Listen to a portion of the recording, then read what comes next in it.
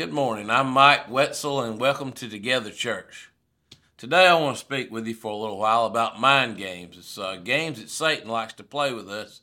He likes to try to plant thoughts in our mind and use those mind games to get us to do what he wants to do. But I want to talk for a little while about the subject of spiritual warfare today. And we're going to go to 2 Corinthians chapter 10, verses 2 through 5. I beg you that when I come, I may not have to be as bold as I expect to be toward some people who think that we live by the standards of this world. For though we live in the world, we do not wage war as the world does. The weapons we fight with are not weapons of the world. On the contrary, they have divine power to demolish strongholds. We demolish arguments and every pretension that sets itself up against the knowledge of God, and we take captive every thought to make it obedient to Christ. Ephesians 6:12. For our struggle is not against flesh and blood, but against the rulers, against the authorities, against the powers of this dark world, and against spiritual forces of evil in heavenly realms. You know, the Christian life is a life of a spiritual battle. If you're a Christian today, you're going to be in a spiritual warfare. That's whether you want to be or you don't want to be. You are in that. And we're fighting a battle against spiritual forces aligned against Christ. Fighting this spiritual warfare, we can't fight with the weapons of this world. And that's why the scripture says that, you know, we don't live by the standards of this world. And we don't fight with the weapons of this world. You can't fight a spiritual warfare with physical weapons. It just doesn't work. Sometimes it would be good if we could. It'd be easier for us. But it also says that our struggle is not against flesh and blood. So many times what Satan will do is he'll influence or manipulate another person to say things to us, to hurt us, to damage our feelings, to come against us. And during those times, the first thing that we want to do is rise up against that person and lay hands on them, and not to pray for them either.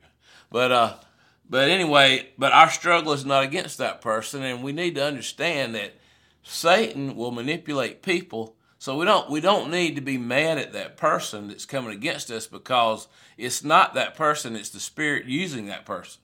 So we need to get mad at the devil. We need to get mad at Satan for doing the things that he does to try to manipulate people and manipulate us. A spiritual battle requires spiritual weapons that only come from God. You know, before we engage in spiritual warfare, we should know this about Satan. He is an ancient and extremely dangerous foe. We should never get cocky or prideful in the fact, no matter how good you're doing, you may be really living for God, and you may be, fighting the battle and spiritual warfare and doing a great job at it. But we can never get to the point to let our guard down, because Satan has been around for many, many years, and he's been working with us for a long time. He knows what to do. He knows our weaknesses. He knows our strong points. And, we can't defeat the enemy without using the weapons that God has given us. Adam and Eve, they were in paradise and they fell. So Lucifer himself was a worship leader in heaven, and yet he fell. So we never need to get to the point where we think we can't fall, because we can.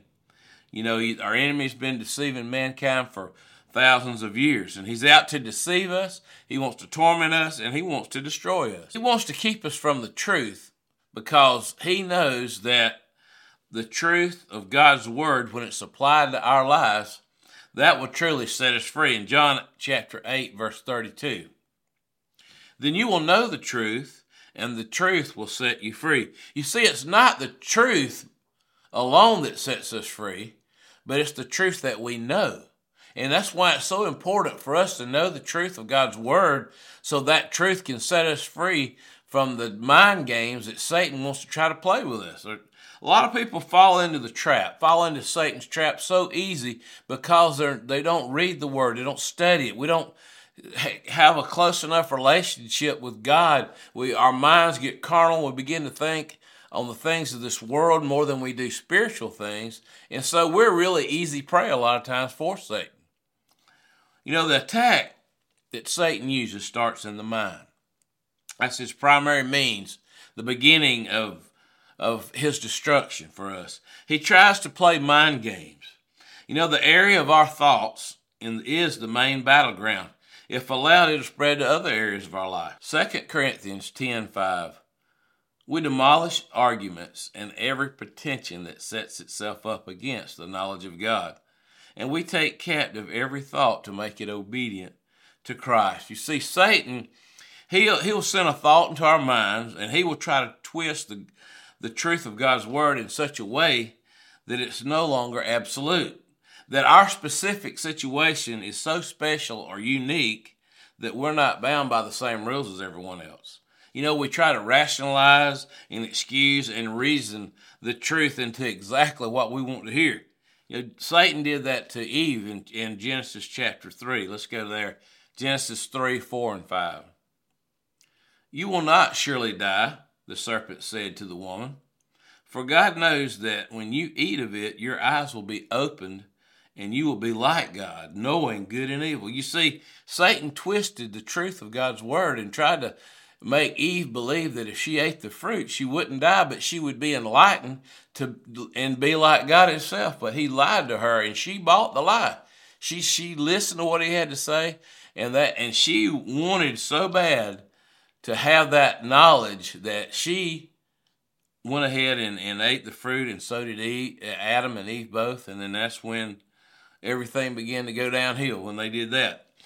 You know, the battle is in the mind, and that's where the thoughts that Satan wants to slip in there. Let's look at another example in Acts chapter 8, verse 18 through 23.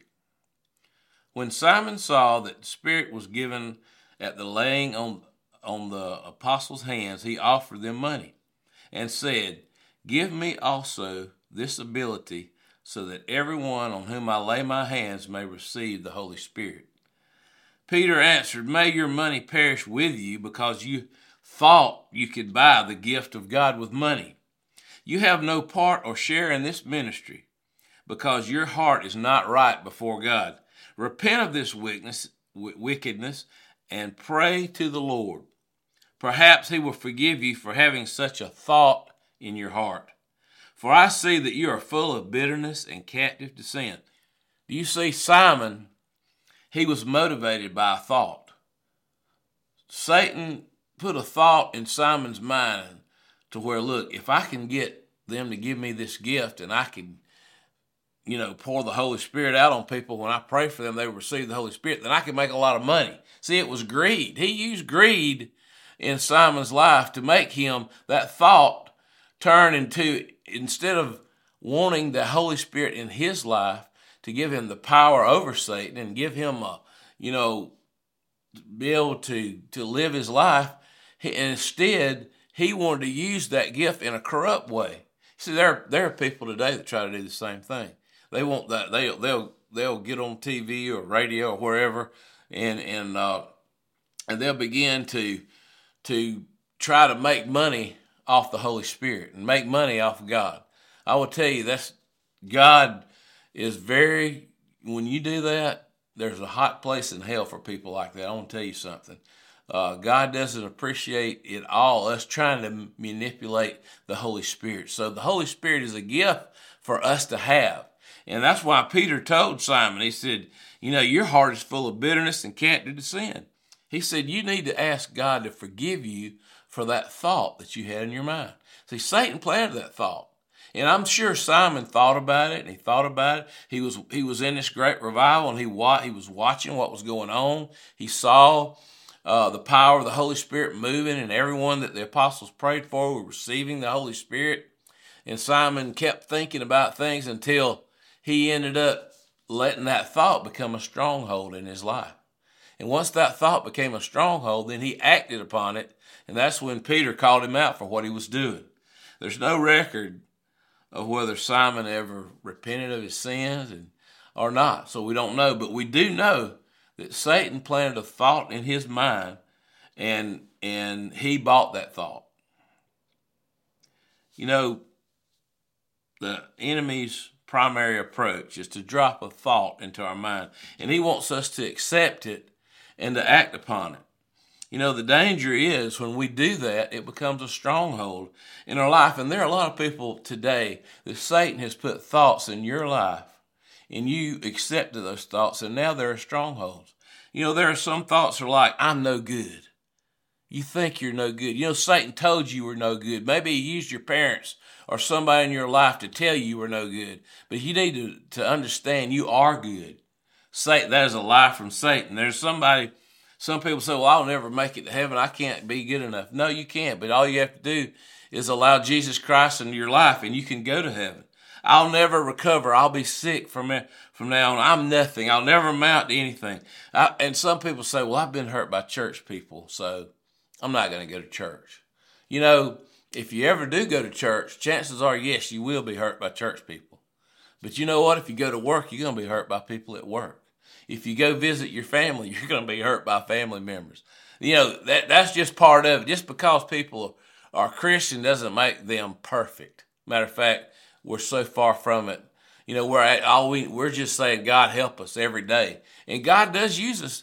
God uses us for his glory, and sometimes we allow Satan to use us to manipulate us to say things. So when you need to understand that Satan is trying to put a thought in your mind to tell you that you're no good or you're not going to make it or some kind of negative thought, for you to take that and it become a stronghold in your life. But what we need to do is replace the lie that Satan gives you with the truth of God's word. The only way to overcome Satan is by using the word of God. And that's what Jesus used. When Satan came against him and tried to manipulate Jesus, he told him, he used the word of God, against him. And, maybe you've been convinced that your destiny is to suffer defeat, suffer pain, to have broken relationships, you're just convinced that your life is messed up and it can never be changed. But I want to tell you something. One word from God can change your destiny forever. And I got a little story I want to tell you about my grandfather. My grandfather, he grew up in the early 1900s, 1930s or so, and he grew up very poor. He had polio as a child, and he had to wear braces. He couldn't walk.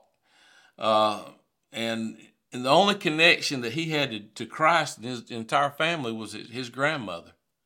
And one night she came into his room. He was about 5 years old, 4 or 5, and I prayed for him. And God healed his legs. He never wore a brace again for the rest of his life, but he always had a limp. I can remember that limp to this day in my grandfather. But that our family was so messed up back then. My grandfather, his father abandoned him and his brothers when he was just a young boy. Matter of fact, his father left a $5 bill with a note on it that said, "Give this to your mother." And that was the last time my grandfather had any connection with his father. My grandfather's brother, he jumped off a bridge into the Mississippi River and committed suicide. Our family had a long history of tragedy, alcoholism, child abuse. You name it, this family was so dysfunctional, it was so messed up. My grandfather was so far away from God, and the whole family was that way. And then one night, my grandfather, when he was about 15 years old, he worked in the vaudeville shows. I don't know if you remember that, but back in the 1900s, there was a vaudeville show. They had Harry Houdini was part of it, and they had like a circus atmosphere. He worked in that. And he was walking home, him and a couple of his buddies one night, and they heard a noise going on, people singing and all kind of sounds going on. And back in that day, there was no air conditioning, so the church, what they would do is they would raise their windows up, and this Pentecostal church had their windows raised, and they were getting after it. They were praising God and just singing and having a good time. So my grandfather heard that, and he told his buddy, he said, let's go in here. We'll get a good show out of this. This will be something to look at right here. So he went in there, and lo and behold, before that night was over, the same Holy Spirit that healed his legs as a boy saved my grandfather that night and called him into the ministry all in the same night. And you know, the destiny of the Wetzel family was changed forever that night. One word from God. My grandfather walked in that place. He's going to make fun of him. He's going to laugh at him. And the Holy Spirit touched his life. He saved his life and called him into the ministry. And after that, my grandfather's life was changed, and it changed the course of my entire family. And I want to give you some examples of how that happened. My grandfather, he was in the ministry for over 60 years.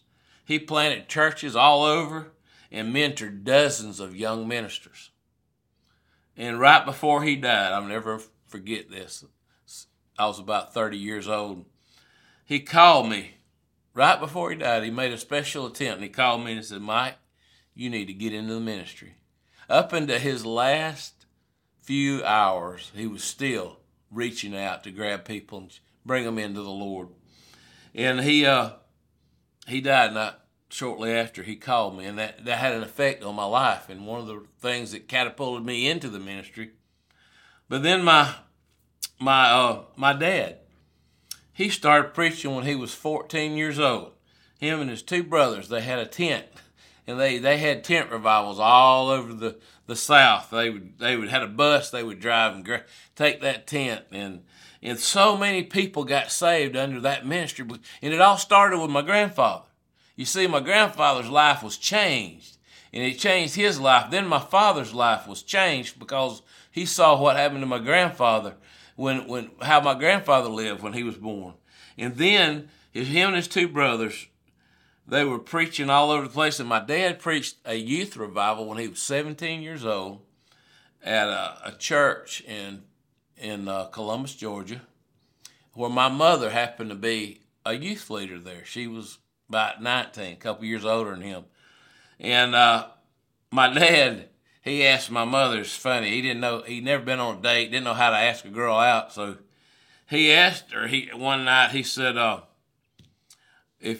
would you like to go out and have some fellowship with me? So they started fellowshipping together, and they fellowshiped for over 50 years together. And my mother, she was the only one in her entire family that was saved. And during that same revival when my dad met my mother's entire family, her sisters and her brother and her mother were all saved in that revival. And so her whole family came to know Christ. And my uncle, my mother's brother, that got saved, he was like 5 or 6 years old during that time. Well, as he grew up, my grandfather mentored him, and he started pastoring at age 18, and he's still pastoring today. Over 50 years in the ministry that he is still going strong. And that all stems back from what my grandfather did when he got saved. And that's not all of it. My brother, he's been ministering for over 30 years.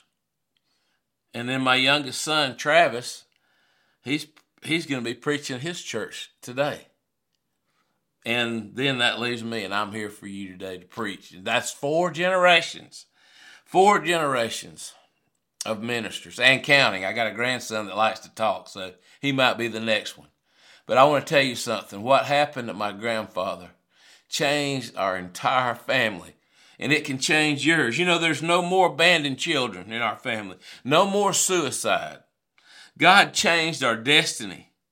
All it takes is one word from God to reverse the curse and set your life on a different course. He did it for my grandfather, and it changed our family. He can do it for you. You can be that first one today. Maybe you're in the same place my grandfather was at.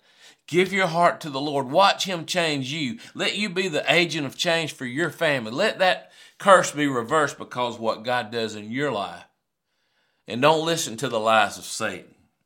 You see, it's the devil that wants you to suffer. It's the devil that wants to rob you of your joy and your peace. It's the devil who comes to kill, steal, and destroy. But Paul says the weapons available to us through God are not just to get by, but to demolish these strongholds. Do you see how this works? When the enemy comes in with these thoughts, these negative thoughts, and tries to torment us or cause us to live and act contrary to the Word of God, we need to begin to fight with the same weapons Jesus fought with. So that is to quote the Word of God. Listen, here's some examples. If the devil says you're not saved, then you go to John chapter 1:12 and read this. Yet to all who received him, to those who believed in his name, he gave the right to become children of God. Listen, you believe on Jesus Christ, you are a Christian, you are saved, and there's nothing that Satan can do about it. If the devil tells you that God will not forgive your sin or heal your disease, go to Psalm 103, verse 2 and 3. Praise the Lord, O my soul, and forget not all his benefits, who forgives all your sins and heals all your diseases. That's what the Word of God says. The Word of God is truth and the devil's a liar, so just remember that. Anytime Satan tries to tell you one thing, you find the Word of God and you tell him right back what the Word of God says. If you feel rejected and without hope or resources, Psalm 102, verse 17. He will respond to the prayer of the destitute. He will not despise their plea. We need to remind Satan of this, right? Of 2 Corinthians 5:17. Therefore, if anyone is in Christ, he is a new creation.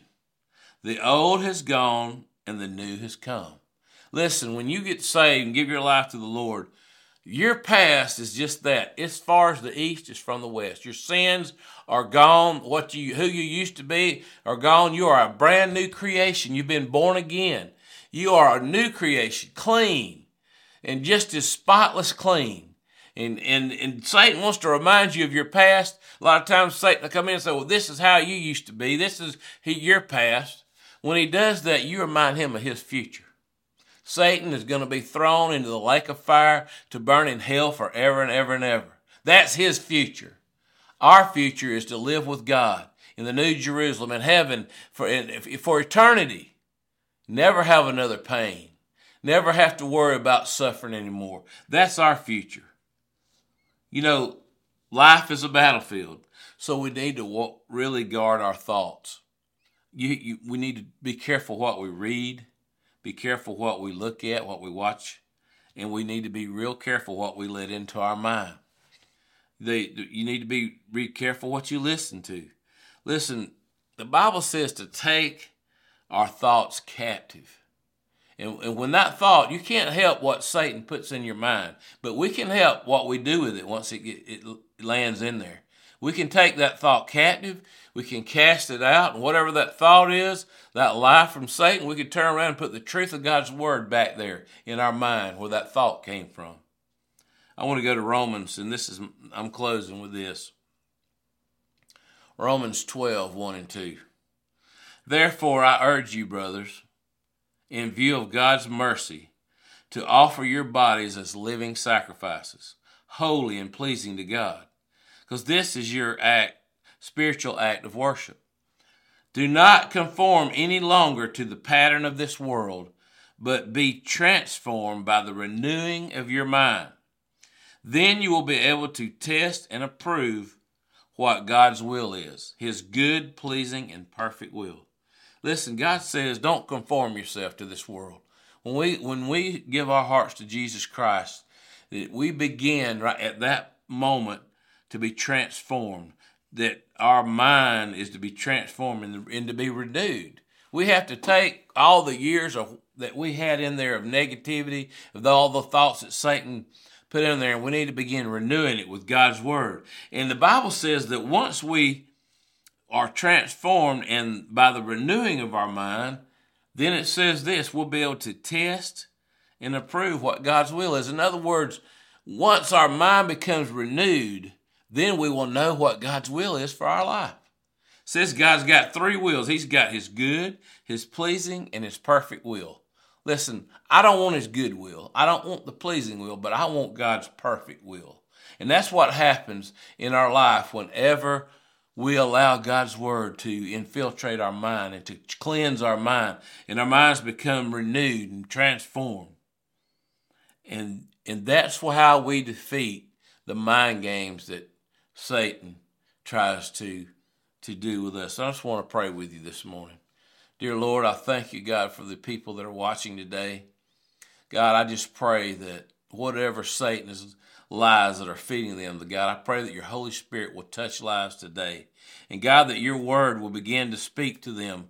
And Lord, and do away with all the lies that Satan has put in their heart. To know that no matter where they're at right now or how they're feeling, one word from you can change their life forever. That their destiny can be changed through one act that they do to you, God, and that you could give them everything they need. Lord, I thank you for that today in the name of Jesus. Amen.